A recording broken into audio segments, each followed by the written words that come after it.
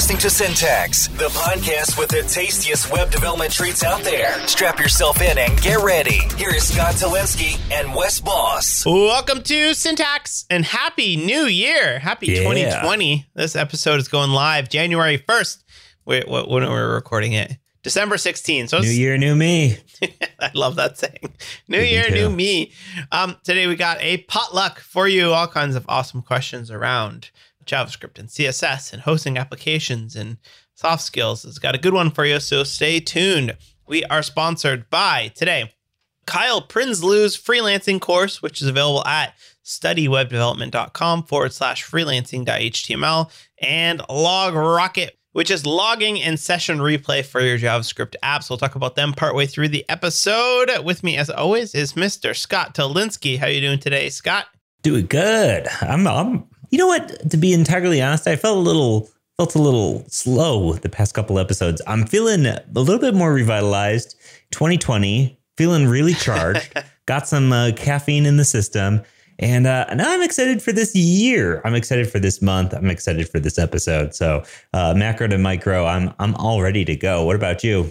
I am doing pretty good. This is the last week before Christmas holidays, and my daughter's got a half day on Friday. So I've got, 4.5 days to wrap up my year. I've got 5 million emails to reply to, invoices to chase yes. down, and things like that. Just trying to button everything up this year. Yeah, I'm feeling a little stressed out in that same way, trying to get everything where it needs to be. And I just looked outside and it's suddenly a winter wonderland outside. It was like beautiful. And now it's absolutely coming down. Snow's coming down. Colorado. Yeah, Colorado, man. Wild weather here. Let me tell you. Let's talk about the weather for a little bit longer. Now, let's get into this potluck episode. The first question is from Tim Moran, and Tim asks really good questions, by the way. I think we've gotten several of Tim's questions. I recognize his name from a few other potlucks, but he asks, when you run an audit like Lighthouse on a website, do you run the audit on each page? Have you found an app or a hack to run the audit over the entire site or multiple pages? So yes, when you do run Lighthouse, it's just running it on the one page that you're running it on. Typically, you're going to want to run those on, the main pages. As far as running it on everything, I know that would be very difficult for me personally because Level Up Tutorials has a lot of pages, right? We have let's say 2,000 plus tutorial videos and blog posts and little pages and stuff that would require auth. So to be able to have an audit automatically run on each page automatically seems really, really kind of tough. You know what? I don't know. But the things like Lighthouse, these are good things to run maybe like in the development process once or twice. You don't need to be running these things continuously and really hounding on it. Usually it gives you a set of checklists and you solve those issues. And a lot of times those issues are solved for the entire application. So it's something you want to be cognizant of, but maybe not something you need to be really intense about. That said, we just had an episode on GitHub Actions, and we had an episode, I guess we haven't had an episode on Cypress yet, but maybe that's a tool that could be baked into your continuous integration via GitHub Actions, something else, or maybe it could be baked into your end-to-end testing with something like Cypress. To be honest, I have no idea. Just seems like a possibility. Yeah, I think what would be really cool is if you could run Lighthouse or whatever you're using on the pages that were changed. Like you should be able to figure out what pages changed in this pull request and then only run it on those pages. I'm just looking online here. There is a NPM package called Lighthouse Batch will allow you to run it on multiple pages. And there's another one that will allow you to run it in parallel. But certainly if you've got, 80 pages, that would take quite a while. I think with these tools, I'll just run it on like the home page. And then if it's like a significantly different page, there's a lot of extra code or functionality on that page, then I'd probably run it on there. I found one called Lighthouse Action. That's a GitHub action that runs it, but I don't know if it does exactly that. I would need to look at this a little bit more, but definitely something interesting there. Yeah. You would need some sort of custom code that would figure out based on whatever CMS you're using, what pages have changed, like what pages have been touched. Like, and you could, if it was like a Next app, if a component lower down the tree changed, then you would need to rerun it on the parent page. So I don't know, maybe somebody out there has a solution for that. I would almost want to do it like a custom list of pages to run. Like here are the page, because I don't need it to run on every tutorial. You just need it to run on one tutorial page, one specific one listing, one this, one that. So then you can't necessarily have it be super auto. Well, you feed it a list and have it go through it. But interesting idea. Cool. Next question we have here is from Potbelly Font Pig. Question: what makes a font good? I stumbled upon this website, haleyfeege.fun/fonts. It's HALEY. We should probably make sure this is an appropriate website before retweeting it or sharing it, Wes. I've been to it. It is very appropriate. Where she says her first font was not good, but it looks perfectly usable to me. What are when you are picking fonts for web apps, how do you judge the fonts? Is it entirely subjective? I think there's a couple things probably to it. Is how readable is it at a large and a small use case? So if you make a font very small, is it still readable? I know that there's some fonts that are very hard for what's the disorder that you have where dyslexia. Yeah, there's a lot of fonts that are hard for people with dyslexia to read. So I don't really know what makes a good font and what doesn't. That's not really my area there. But Scott, do you have any thoughts on this? Yeah, you know what? I mean, looking at this, especially when she says this is her first font, it's not very good, but it holds a special place. I'm on the font website, by the way. And what's interesting about this font is it looks really good to me, too.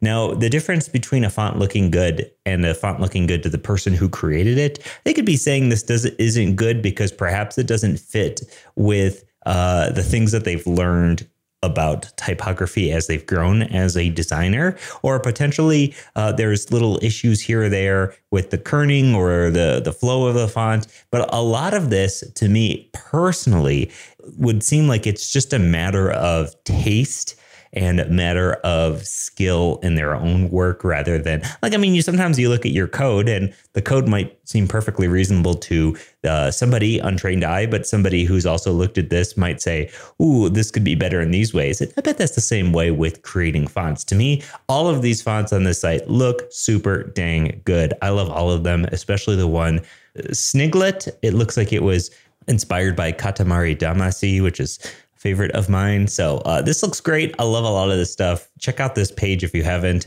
Fringe is also good. Wow. Very good. Yeah. I think also what makes a good font is that it has upper and lower case, has accents available. You can't just think like most English doesn't have accents, but pretty much every other language does. Some fonts will account for letters that come after it. So if you have an A and E, they'll give you that cool AE thing. Even like one of my favorite fonts, which is Radnica. I use Radnica Next. I use that on my JavaScript, beginnerjavascript.com course. And if you inspect the AVA of JavaScript, you'll see that I just wrapped a span around it and had to really bump down the letter spacing because the weird case where an A and a V and an A all came together, there was just these like massive gaps in between each of the letters. I'm like, that looks awful. So I had to like go in, and kerning in JavaScript sucks because you just have to wrap a span around each of the letters and bump it around. Yeah. Where was that? There was a plugin for that where it automatically wrapped. What was that? I've written it 100 times before. I call it Sparan Wrap. Oh, nice. Where it splits your letter. There was one that was made by, I think, DeSandro, maybe, that automatically wrapped each one with a letter with its own class. So we used to use that all the time back in the day, a jQuery plugin. Okay, cool. So let's get into this next one from Adam K. And it's, as a solo founder, speed is essential. So Adam is a speed demon. What's faster, building your own components, using a theme, or using a framework? Well, if you were just looking into what's the fastest, like number one, the fastest, I think the fastest is using your own framework that you've written yourself. Why is that the fastest? Because if you've written your own framework and it encapsulates everything that you might need to do, then you know how to use it really well because you wrote it and you probably have used it before. That's probably number one, the fastest to me. Second most being using any other framework like Tailwind or Bootstrap or something like that, those are going to be very fast, especially if you have worked with them before and know it. If you don't know it, not going to be as fast. That's, to me, speed is like the number one most essential thing. That's it to me. But I don't think speed is number one, the most important thing. But that's another conversation, I think. Yeah, my course backend, I built it in Foundation because I wanted speed. I wanted to slap this thing together and get it up really quickly. And now I regret it because now whenever I want to like modify one of my course cards, I don't have like a course card I can work on. I've got 15 different classes that I have to like overwrite on each of them. So a long term, a short term, getting it up and running, just ship it. Absolutely. That's the fastest. Not writing tests for your JavaScript. That's much faster than actually writing tests. Long term, it's going to bite you in the butt for things like that. Unless you do it properly. Obviously, you can approach any of these frameworks properly. But if you're just thinking like, I just need to get something up, long term, and that might not matter. You might not care about long term. You might just care about getting it up and running. So, and if you do long term care about it, I would recommend writing your own anything, because we recently rewrote the entirety of the CSS for Level Up tutorials, and we did so starting fresh from a design system perspective. Yeah. And we redid the design system in Figma, did it all out, and then rewrote all the components. And let me tell you, right now, we could not be any faster adding things to the site because everything has a component. It all works the exact way it should. Here's a layout, here's a card, here's a whatever. It all fits together like a perfect little system that we designed it to do. And to me, that is really essential. I don't even have to look up any sort of documentation because I wrote it along with Eric and designed it. So I'm very about writing your own thing, but in the same regard, that isn't the fastest. It's just the fastest after that framework has been written itself.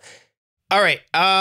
Next question we have here is from Tim. Hey guys, love the show. Thank you, Tim. I've never been a tea drinker, but lately I've been wanting to start drinking hot tea in the afternoon instead of coffee. I know Scott is a tea guru. What would your suggestion be for starting out? This is a great question because I think all of us probably drink a little bit too much coffee, and Scott knows the stuff here. So lay it on us, Scott. What would you suggest someone getting into tea? There's a lot of variety in tea, from black teas down to white teas, right? So you go black is the strongest, most caffeine, strongest flavor. White, the least amount of caffeine. I don't want to say the least amount of flavor, but maybe the more subtle of flavor.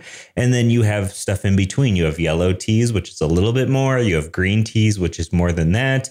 You have oolongs, which have their own characteristics. There's so much variety in teas, not to mention the amount of fruit or flavoring you can add to them. My one suggestion for tea would be to stay away from something like Teavana, where everything is just like filled with sugar. They just add a bunch of sugar to stuff. So I wouldn't go crazy, because those are delicious by all means, but they're not.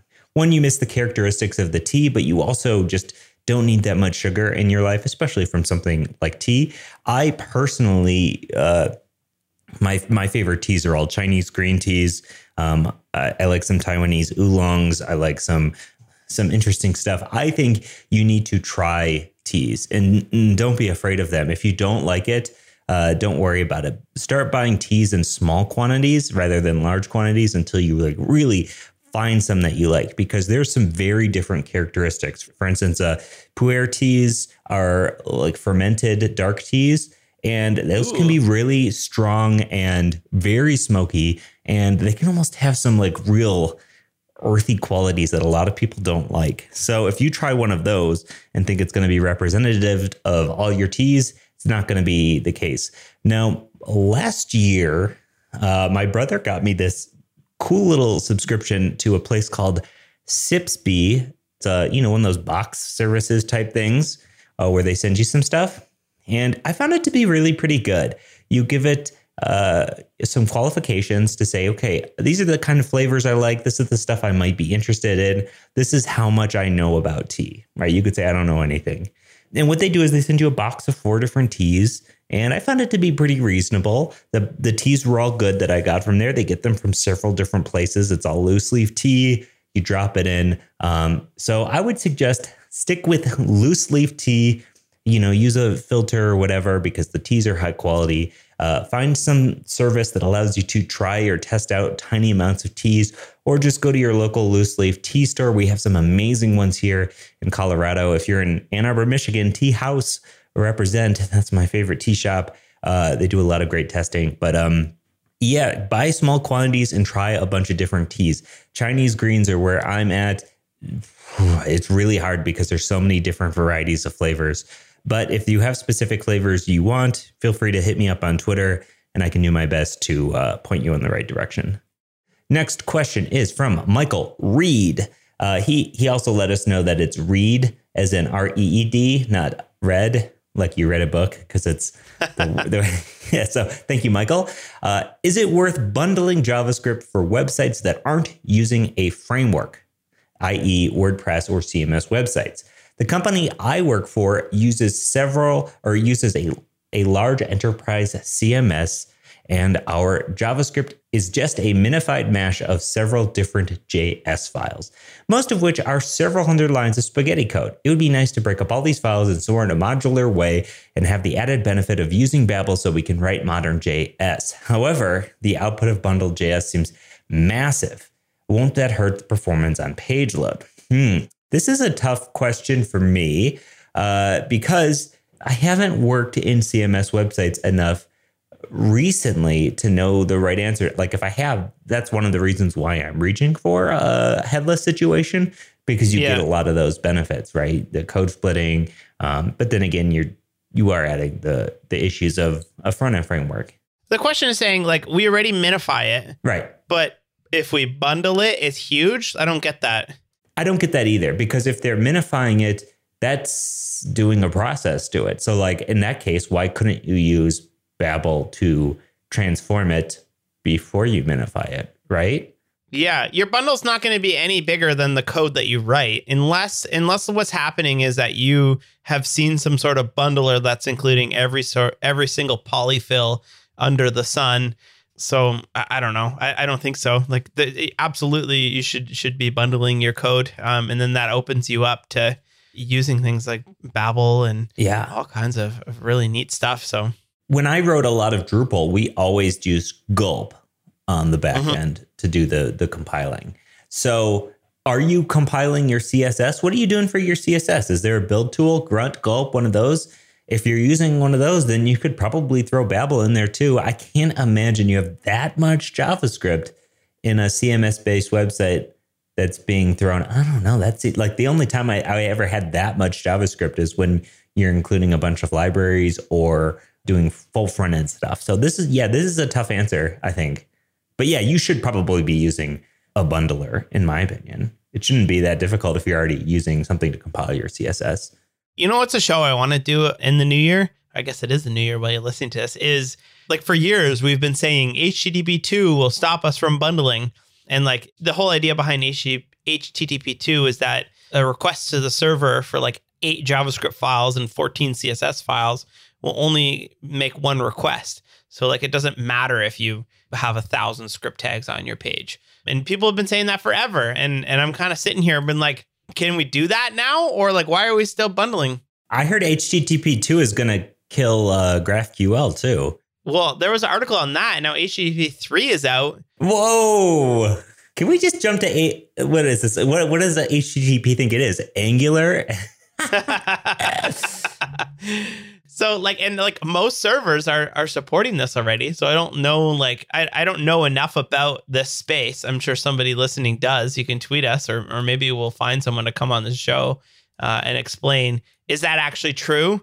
Like even like with the reason why people think it's going to kill GraphQL is because you will be able to make multiple requests to like, let's say you've got a component that hits your API endpoint 14 times. And that will fire off 14 different requests. And apparently that'll be fine with HTTP2. But I haven't actually heard anybody just doing that and saying it's fine. So I'd be curious to see what that looks like. I'm curious as well. I'm very curious. I'm also curious about becoming a better freelancer. One of our sponsors today is StudyWebDevelopment.com. Now, StudyWebDevelopment.com has this really cool bundle, which is everything you need to know to master freelancing. And it has been taken by over 2,000 students. It's really super cool. And let me tell you, there's a ton of stuff in here, including a freelancing and beyond ebook, CSS and HTML templates, a private Slack and Facebook community, portfolio templates, a client questionnaire, which is something that you can give your clients before starting a project, an SEO checklist to make sure that you are giving your clients everything that they possibly could need. There is a ton of stuff, including lifetime updates. Like, I can't even tell you exactly how many things are in this. And there's actually going to be some new additions to this bundle as well, including a legal contract. So you don't have to pay a lawyer to write a contract for you. CSS Spice Chrome extension, which is actually pretty cool. It's a Chrome extension that helps you inspect and copy CSS from other websites, and a brand new ebook called Web Design and Beyond, which is focused on equipping you to create the most effective websites to get results for your clients. So head on over to StudyWebDevelopment.com and use the coupon code SYNTAX for 25% off the bundle. Again, that is the coupon code SYNTAX at StudyWebDevelopment.com. Thank you so much for StudyWebDevelopment.com for sponsoring. Next question we have from Skydog. What's up, Skydog? Yeah, Skydog. There one critique, because Skydog asks a really good question here. I'm just going to say that up front. But Skydog, missed opportunity of spelling dog, D-A-W-G. Oh, what is that? We just have, dog, man. Dog, like dog. Instead of dog, D-O-G. It's true. We do get a lot of these questions that are phrased this way. Anyway, Skydog, hey guys, I love this podcast so flipping much. Thank you for watching your language, dog.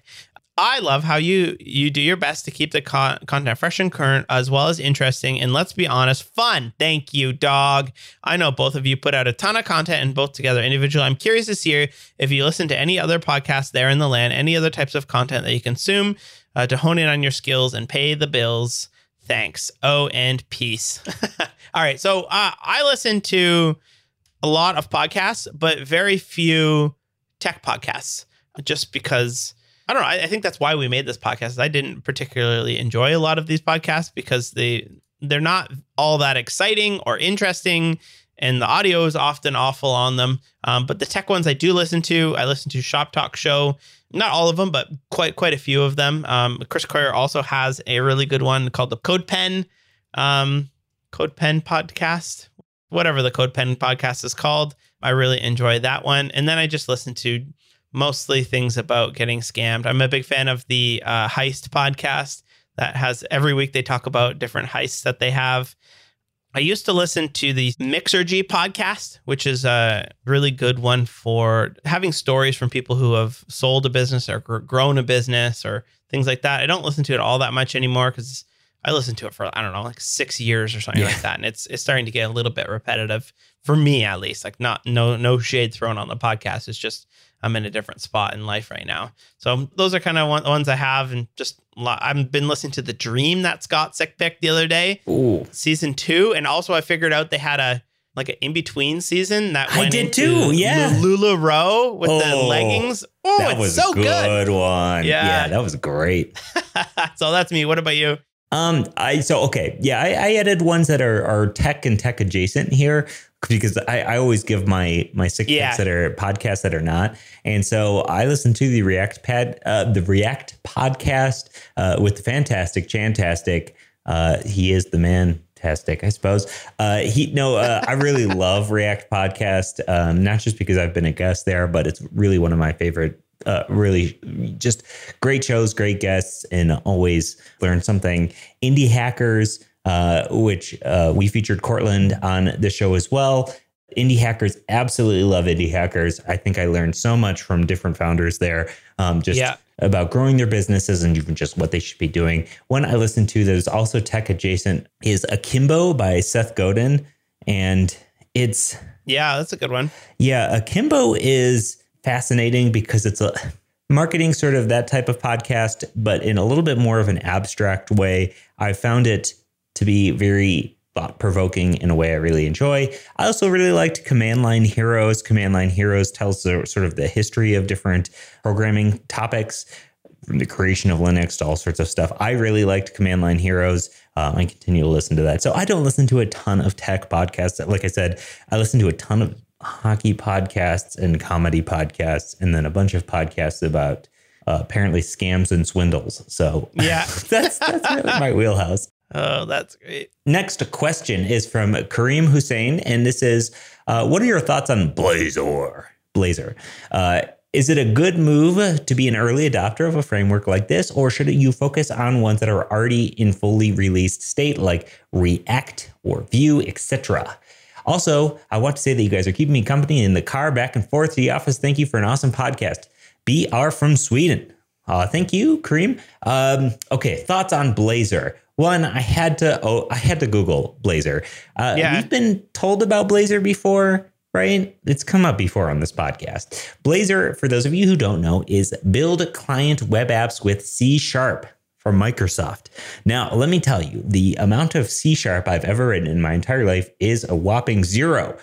So I'm not reaching for Blazor simply because I don't know anything about C#. I literally know nothing about it other than that it exists as a programming language.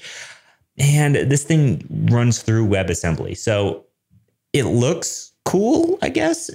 That said, it's not really that enticing to me because of the technology. I'm not going out of my way because I don't use, like it says here, Blazor is a feature of ASP.NET, the popular web development framework I don't use ASP.NET. I never use .NET. I don't use C#.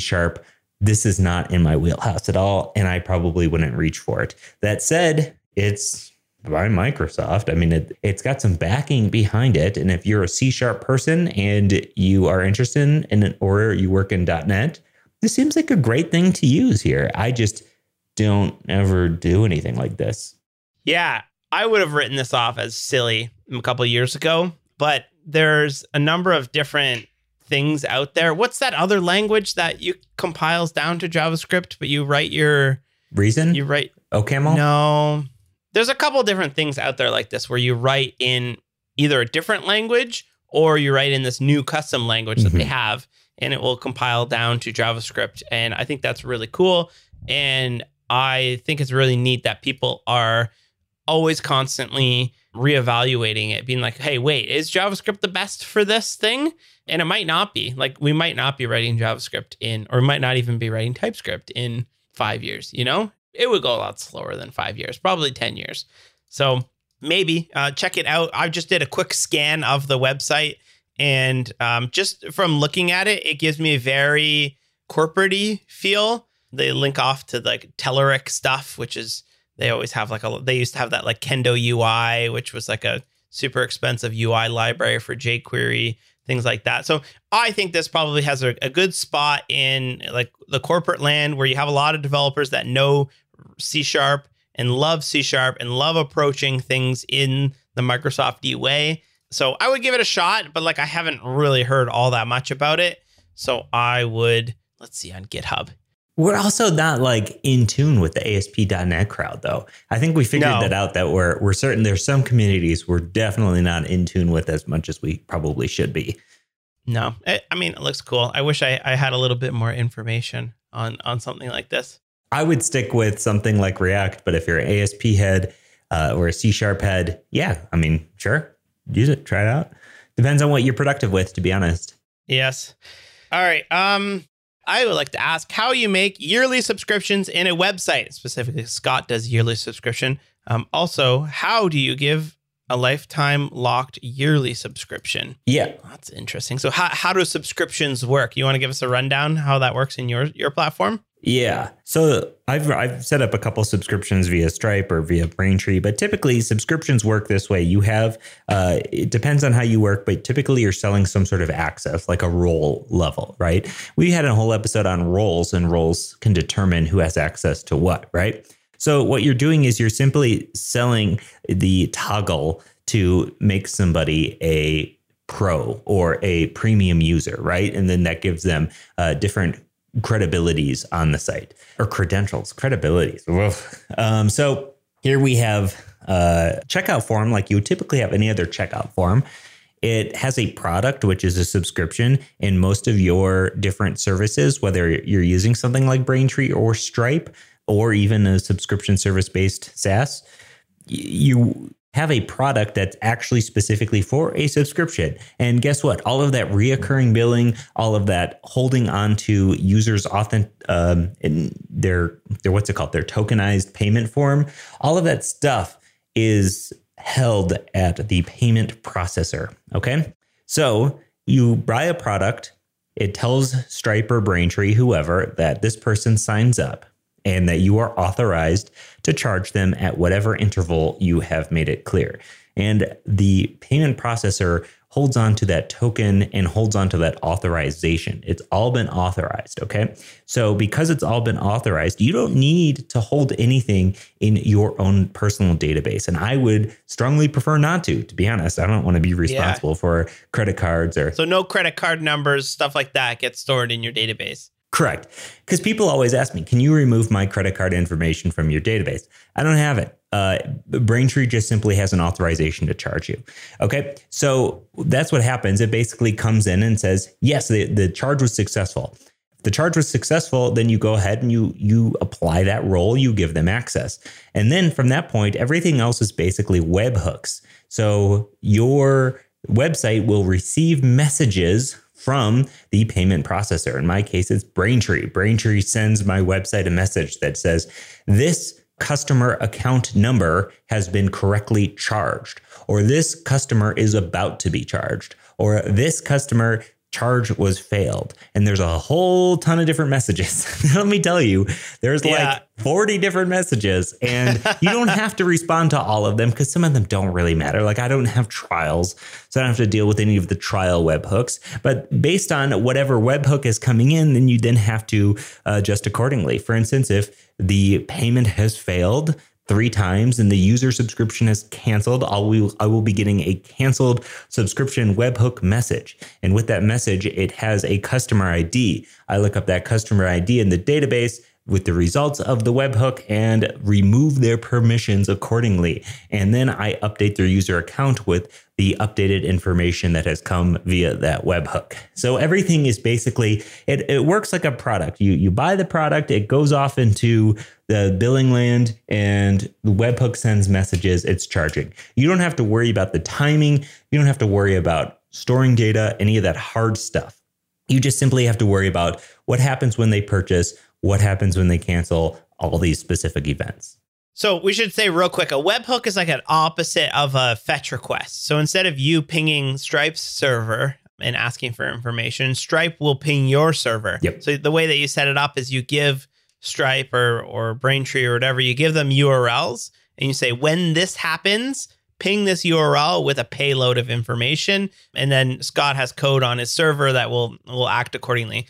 I use that as well with anytime there is either suspected or a suspected fraudulent payment, or there's actual fraud, or someone has charged back something, it will immediately go and lock that person's account.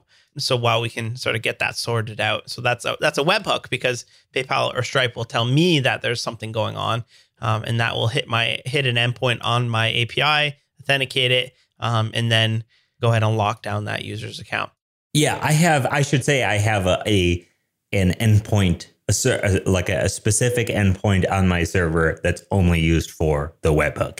I have one for my Stripe webhook, one for my Braintree webhook. So you do have to create those server-side routes to accept those webhooks.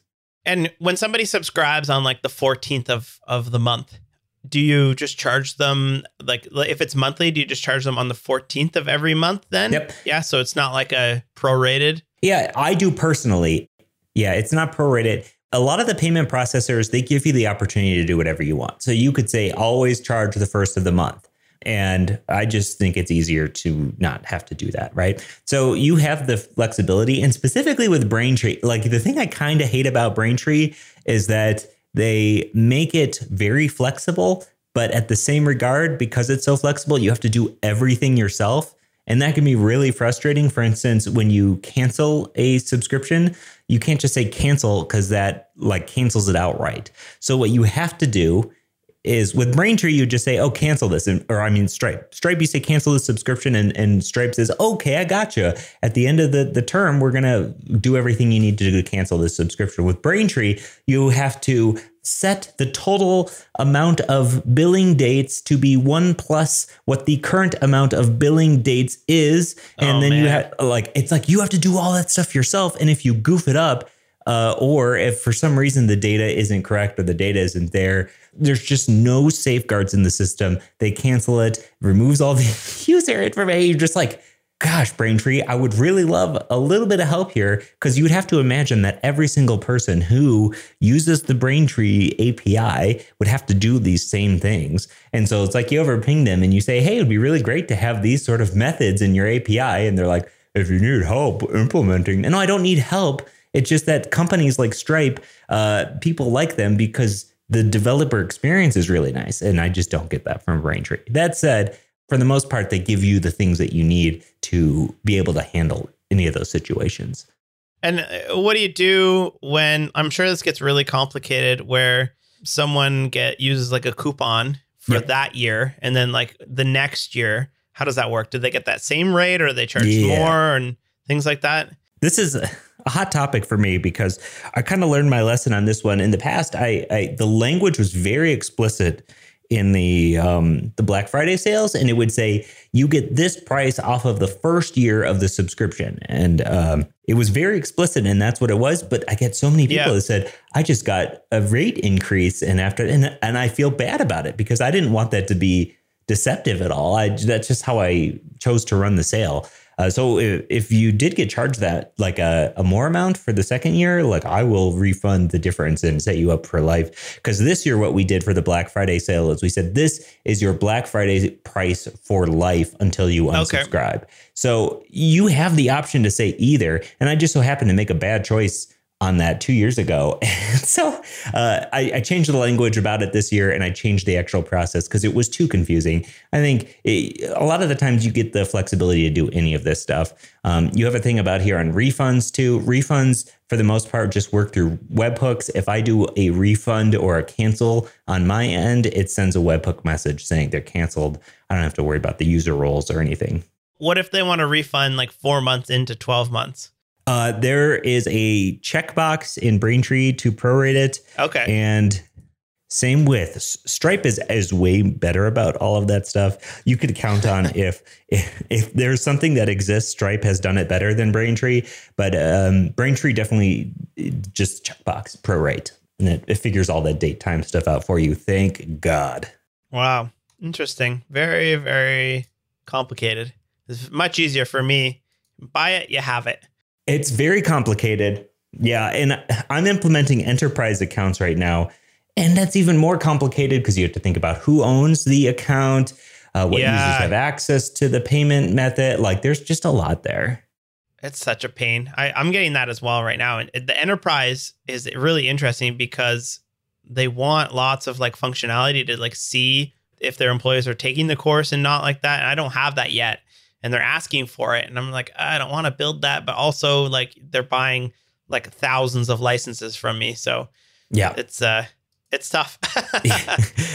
You know what is also tough? Figuring out why your JavaScript went south. It's south for the winter. There's a lot of geese going south in Denver right now. And the best way to determine if your code has gone south is to use a tool like LogRocket. Unfortunately, I guess rockets don't really fly south. They go straight up. But LogRocket is the tool and the service that allows you to get a handle on the errors and bugs that are happening in your site in the most visual of manner. Let me tell you, I'm a visual person. So this is the kind of tool for me specifically because I like to see what went wrong. I don't just want the error log, which you do get. But what you do get is a session replay, a video replay that is scrubbable along with the network requests, along with your Redux store, along with any sort of console errors. You get all of that. And anytime an error has happened on your site, you can see that. Now, one thing that we like to do on our own implementation of LogRocket is attach an identity to a user. And so that way, when a bug comes in, we can see that bug happen on what specific user actually triggered that bug. And then we can see what they did to make it happen. And if you want to try out LogRocket yourself, head on over to logrocket.com/syntax and you'll get 14 days for free. So check it out. Let me tell you, this thing is super duper cool. Absolutely love this service. All right. Next question here is from B. What's up, B? I feel like other developers' code is always shorter, better structured, and easier to read than mine. Any tips or resources on writing good, clean JavaScript code or any functional programming language? This is often referred to as the gap in design, is the gap between your aesthetic. This is like sort of a loose interpretation of the gap, but it's a difference between your tastes and what you're capable of producing, I guess is the easiest way to say it.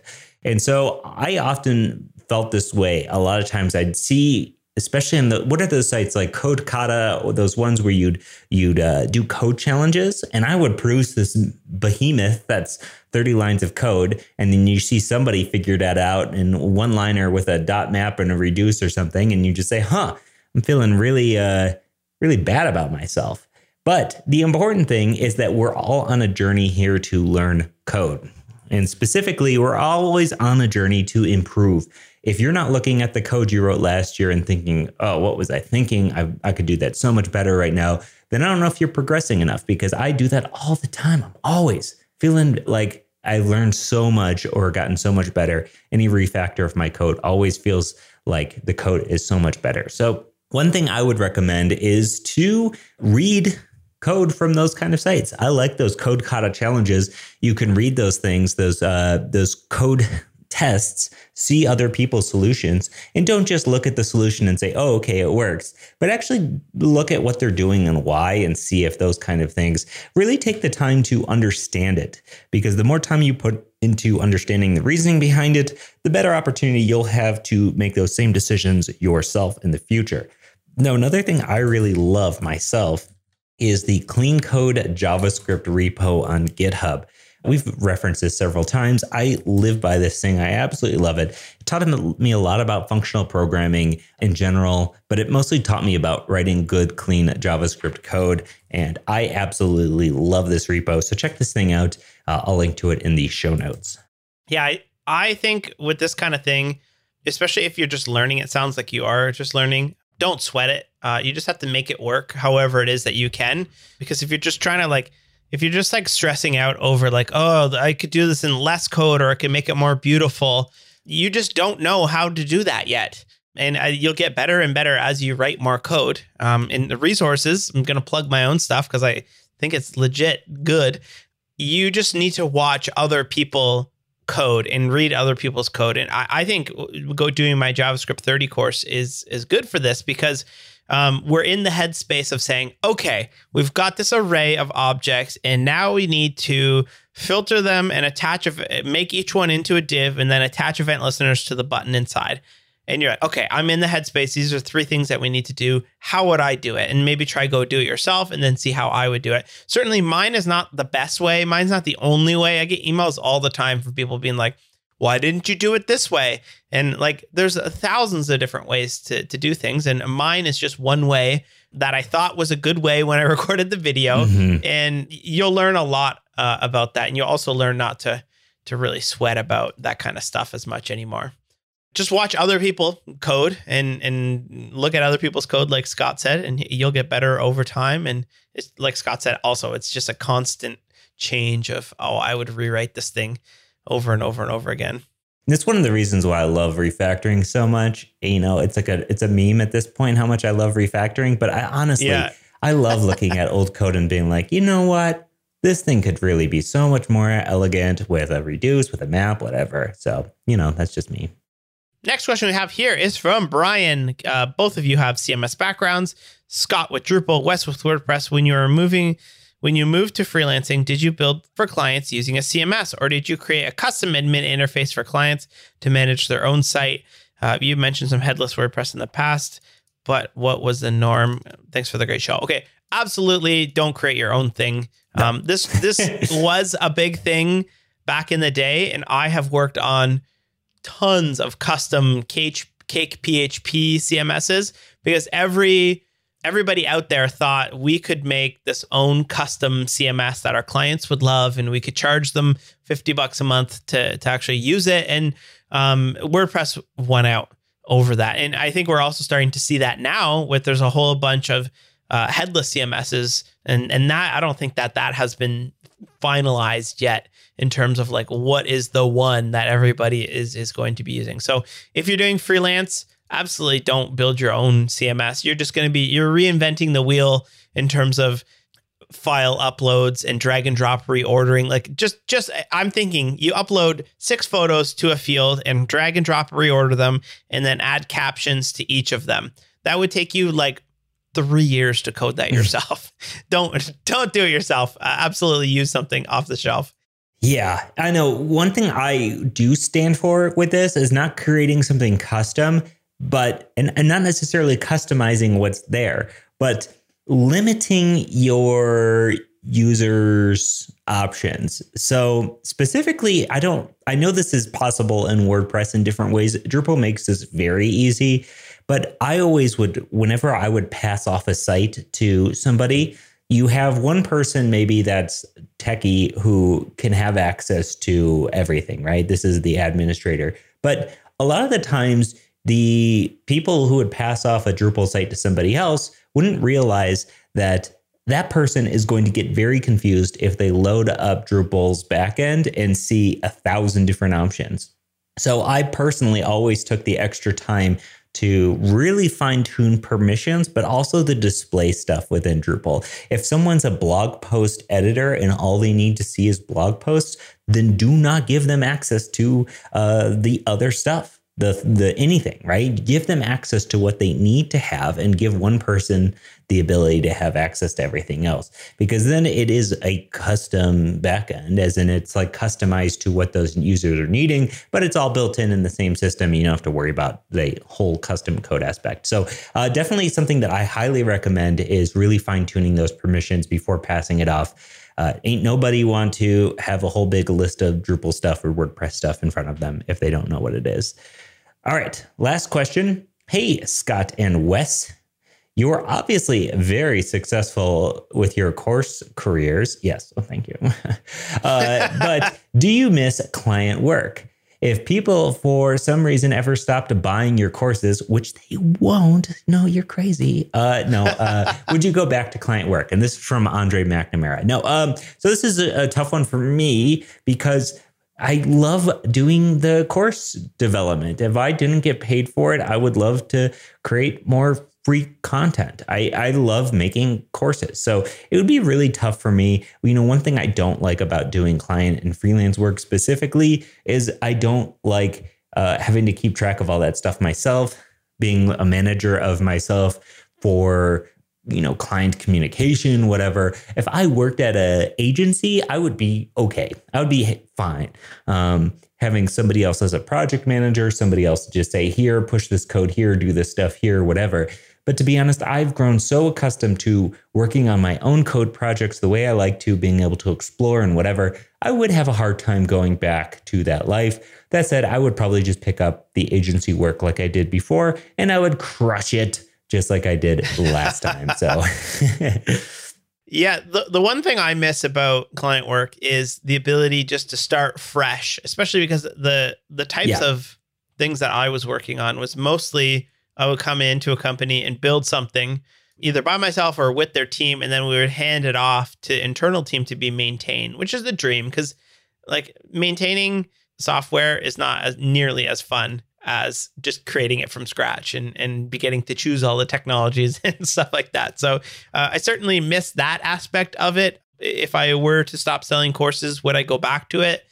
Probably. I probably would also try my hand at creating some sort of application. Product. Yeah. Yeah. Product, something like that. That's something I haven't really done. And it's somewhat appealing to me. There's always this like idea in the back of my head to like productize my course platform, which I'm not going to do. Don't email me about it. Everybody always does. But one day. Mine would be better. Mine would be better for that. Why? Because I don't know. I'm just joking. I don't know. Oh. I got nothing to back that up. Okay. I was just trying to pump up my course platform, Wes. Oh. And you didn't want to go along with it. Oh no, sorry. I wasn't having that. I would probably like go down that route of building productizing something like that. It would be pretty good. But yeah, I definitely do miss client work every now and then, but I think I could go back to it no problem and be pretty successful at it. Yeah.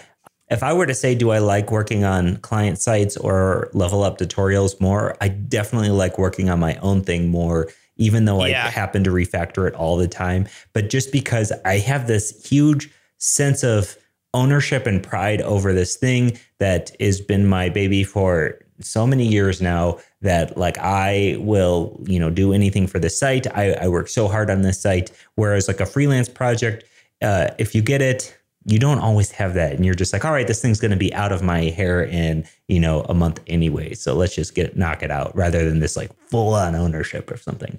I guess if you have a long-term client at an agency or something, or a long-term client, you can definitely get that, but it's not going to be the same as your own course or your own platform overall. All right, let's move into some sick picks. What do you have for me today? Sick picks. For those of you who don't know, this might be your first episode. Sick picks are the stuff that we pick that we like. It could be anything. A lot of times it's podcasts or YouTube channels or something. This is a TV show, and this is a TV show based on a series of other shows. So I'm going to call out one specifically, but all of the shows in this series are fantastic. I absolutely love Ariel America. And now I spelled Ariel like the font in here for some reason, instead of Ariel like above. Like the fish? Yes, like the fish. Fish? Mermaid. Yes, mermaids are fish, aren't they? Yeah, I guess so. But how many times have you ever heard somebody be like, oh, yeah, that fish? I have not. But let me tell you, Ariel America is basically just like, I don't know if they're drones or helicopters. They're above shots of every single different thing in the United States, different states, There's one on just Yellowstone. I recently watched one on Alabama. I've never been to Alabama, but I can't. I've driven through Alabama. I've never hung out in Alabama. And let me tell you, I learned a lot about Alabama from this thing. There's so much going on in our country of the United States, is where I live. That I don't want to say our. Either way, there's so much going on that you don't know about that is absolutely fascinating to see from an aerial perspective, from all of the different little nuances of the different states. I'm a huge fan of the Michigan episode as well as the Colorado episode, as you can imagine. Totally not biased in either of those declarations, but check this show out. It's on the Smithsonian Channel. I get it on YouTube TV, but it should be available in a lot of different places. And if America isn't your thing, if you're like, screw America, or just a gentler version of that, there's also Ariel, a whole bunch of other stuff. Let me see what else is there. Ooh. Yeah. So if you're not into learning about the states, there's Ariel Ireland, Ariel Britain, a whole bunch of these. It seems like they got their whole thing figured out in terms of like what works with these. But there's so many different ones, and they're fantastic. And I highly recommend this. I'm going to sick pick an iOS app that's called Streamer for Chromecast. So one of the biggest downsides to having iOS is that if you want to mirror your phone, you have to do it to an Apple TV, which I don't want an Apple TV. I got Chromecasts everywhere. My family has Chromecasts.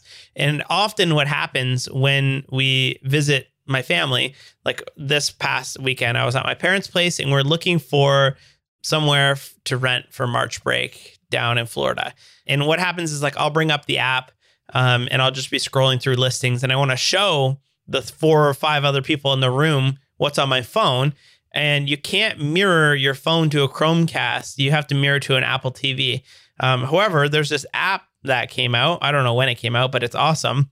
It takes advantage of the screen recording feature in iOS. So it takes a screen record and it immediately pipes it into a Chromecast. So it enables just like perfect screen mirroring from an iOS device to a Chromecast device, or even the Google Home with a screen. And this is amazing. I'm so happy. I like tweeted it out and I got like 5,000 Android people being like, yeah, we have that already. And it doesn't just know. In the operating system. It's one click away. iOS makes you download an app and click like 8 things to get it. Yeah. Android rules in that regard. So it wasn't even possible at all. Like this is a bona fide hack in order to get it to work, but it works great. I'm so happy to actually have it up and running. So check it out. It's called Streamer for Chromecast. Nice. Yeah, must have. I used the Android functionality for that all the time. So been missing that in my iPhone. Yeah, you should get it. I got so many people tweeting me being like, why would you need that? Or some guy was like, why don't you just do a video and then play the video back? And I was like, that's not what it is. It's not the same thing. Yeah, I know. But I love it. I'm so happy to have this. Cool. Shameless plugs. I'm going to shamelessly plug my beginner JavaScript course. It's at beginnerjavascript.com.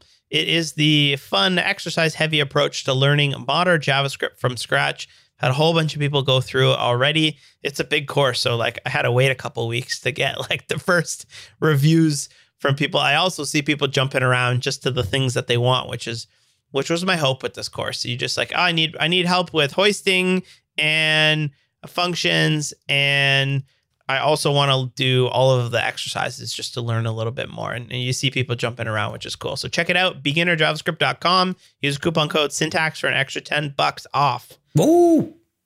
I'm going to plug leveluptutorials.com/pro. This is the pro subscription for Level Up Tutorials. And what you do is you get access to every single course that's available on Level Up Tutorials right now, along with 12 additional courses if you sign up for the year, because we release a new course every single month, like a magazine subscription. These things are awesome. If you're a Level Up Pro, you also get the ability to vote on the kind of stuff you want to see. Let us know how to improve. You also get access to commenting, and very soon, if not by the time that this episode releases, actually probably not, but very soon we'll have some really nice little updates that include courses and tracks to lead you through which courses you should take when. A lot of nice little improvements coming to Level Up Tutorials this year, especially for pros.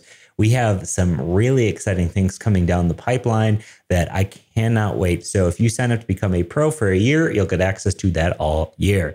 leveluptutorials.com/pro. That's all I got. All right. Sounds good. Talk to you later. Peace. Peace. Head on over to syntax.fm for a full archive of all of our shows. And don't forget to subscribe in your podcast player or drop a review if you like this show.